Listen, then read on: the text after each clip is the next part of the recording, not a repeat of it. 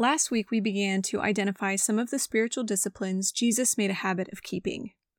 If you haven't listened to that episode, I want to invite you to pause this one and go back to episode 8 for context in the first two disciplines, which are prayer and fasting, before coming back here. Now, I said it before, but I'm going to say it again. If it's important to Jesus, it should be important to us. Today, we're going to continue analyzing our own daily patterns and habits of living in light of the spiritual disciplines that have been modeled for us. But before we do that, I want to pause and reflect. This podcast is, after all, for those of us who, whether recovering or otherwise, might self-label as perfectionist, people-pleaser, and overachiever, which means a conversation about striving has to be had. I just want to put it out there right now and get it out of the way. We cannot earn our way to heaven. We cannot be our own savior. We cannot earn God's love. These episodes are not at all meant to create a checklist of things to do to ace the quiz or whatever, but instead allow us to pursue Jesus in a way that maybe we weren't before.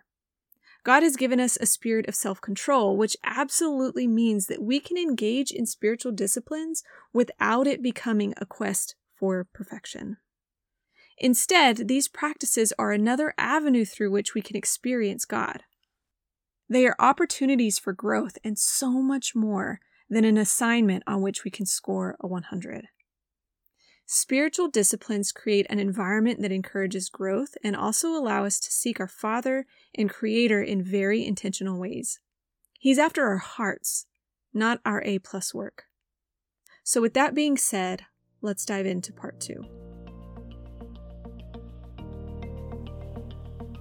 Welcome to Loved and Made Worthy. My name is Erica, and this is a podcast about embracing our God-given purpose and letting go of perfectionism, people-pleasing, and overachieving.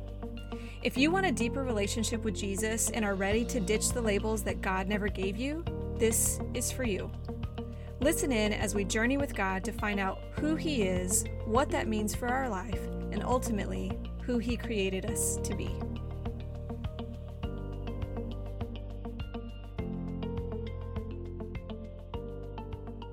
So this is part 2 of growing deeper in faith and closer to Jesus with spiritual disciplines. In part 1, we talked about prayer and fasting, 2 of the disciplines Jesus made a regular habit of keeping. We're going to begin this episode with Bible study. In Luke chapter 2, we're told a story of Jesus and his family traveling to Jerusalem for the feast of the Passover, which it sounds like they did every year.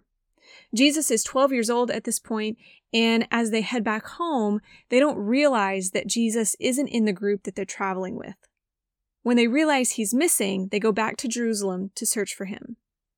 It's totally not the point of this story, but can you imagine what they were feeling? Not only did they leave behind their son, the one God entrusted them with, but he was missing for 3 whole days. We're told in verse 46 that they found him in the temple among the teachers, listening and asking questions. It says all who heard him were amazed at his understanding and his answers. Now, Jesus was fully man with fully human experiences, which would include studying and learning. Just before this story of Jesus in the temple, verse 40 of Luke chapter 2 says that he grew and became strong, filled with wisdom, and the favor of God was upon him. And after the story, when his parents find him, Luke 2:52 says, "And Jesus increased in wisdom and in stature and in favor with God and man." Both of those verses indicate that he grew in wisdom, which would be the natural result of regular study. And throughout Scripture, we can see how this study in wisdom was an important aspect to how Jesus navigated life and to his ministry. If we circle back to part 1, where Jesus went into the desert to fast and be tempted by the devil, we see that he was able to fight back through the use of Scripture. For one, this wouldn't have been possible had he not stored the Scriptures in his heart. And 2, because the enemy fights dirty, he also used Scripture, so it was doubly important that Jesus knew his Father's words and regarded them as truth. 2 Timothy 3:16-17 sums up the purpose of Scripture for us. It says, "All Scripture is breathed out by God and profitable for teaching, for reproof, for correction, and for training in righteousness, that the man of God may be complete, equipped for every good work." God's word is alive and active and allows us to be discerning. It is a lamp to our feet to guide us along our way. It gives us hope, and it is our spiritual sword. But it can only go to work for us in that way if we engage with it. Reading and studying God's word is imperative to our spiritual growth and safety. We can be led so far astray without it, but more than that, God can work so powerfully through it if we allow him to. The fourth spiritual discipline Jesus regularly engaged in is service. Mark 10:45 says, "For even the Son of Man came not to be served, but to serve, and to give his life as a ransom for many." Of course, we see his ultimate act of service in his death on the cross, but it is well documented in Scripture that Jesus was a servant first and foremost. We see him healing physical ailments, speaking life and identity over the hopeless, washing feet, feeding the hungry. In a society that places self above all else, this is the ultimate act of rebellion. So the question becomes, how can we care for and serve others in such a radical way that others wonder what's different about us?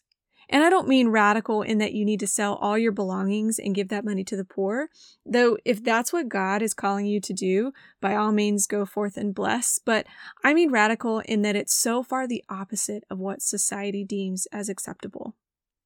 Donating a free hour out of your crazy busy week to help someone move? Incredible, what a blessing you are. Offering to serve in the kitchen when you know nothing about food? Your willingness to be less than perfect at something is beautiful.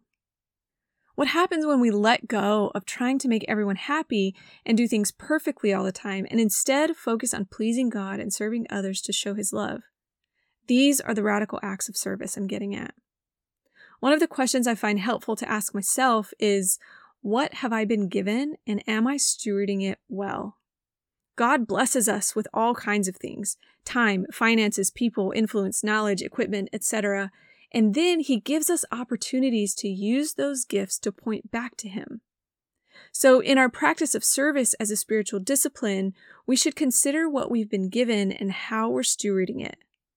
If there is something in your life that you have or know, where are the opportunities for you to use those things to serve others? And if you're not sure, ask God to reveal them to you and give you the courage to engage in service with them. The fifth and final spiritual discipline we're going to talk about is silence and solitude. It's easy to imagine that Jesus loved being among the people, since we so often see him in crowds being so loving and selfless in his service to them, but we also often see him withdraw from those crowds in search of silence and solitude. It was no wonder that people flocked to him, though. He was, after all, the Messiah and regularly healed the sick that could find healing nowhere else. It's also easy to imagine that this was exhausting. In Luke 5:16, we're told that Jesus would withdraw to desolate places and pray. He even encourages his disciples to do the same in Mark 6:31. It says, "And he said to them, 'Come away by yourselves to a desolate place and rest a while.' For many were coming and going, and they had no leisure to even eat."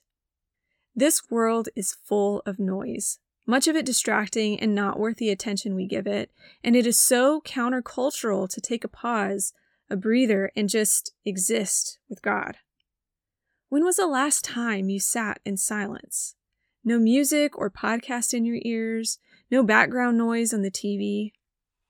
If you're a parent, especially of young children, I understand that this is nearly impossible to do, but for the rest of us who have more opportunity to engage in silence and solitude, when was the last time you did so? Have you ever?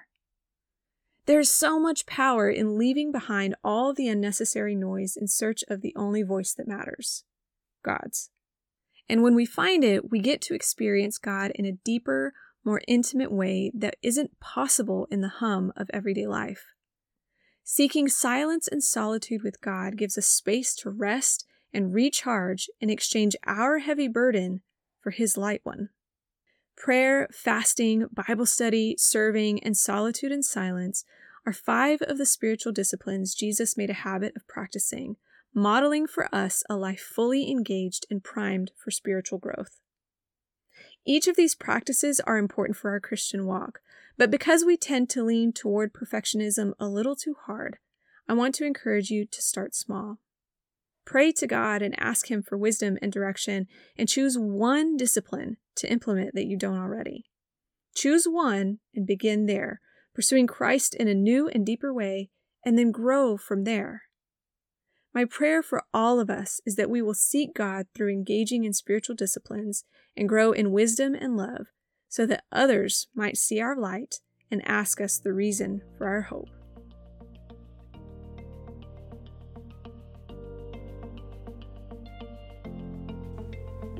I hope today's episode blessed your spiritual walk and brought you just a little bit closer to Jesus. If you enjoyed listening, please consider subscribing and leaving a review. I love to hear how God is using this in your life. And if you'd like to connect, be sure to join the Loved and Made Worthy Facebook group. I would love to see you there. Now, as we go our separate ways, I just want to remind you of 3 things. You are seen, you are loved, and you are made worthy in Jesus. I'll see you next time.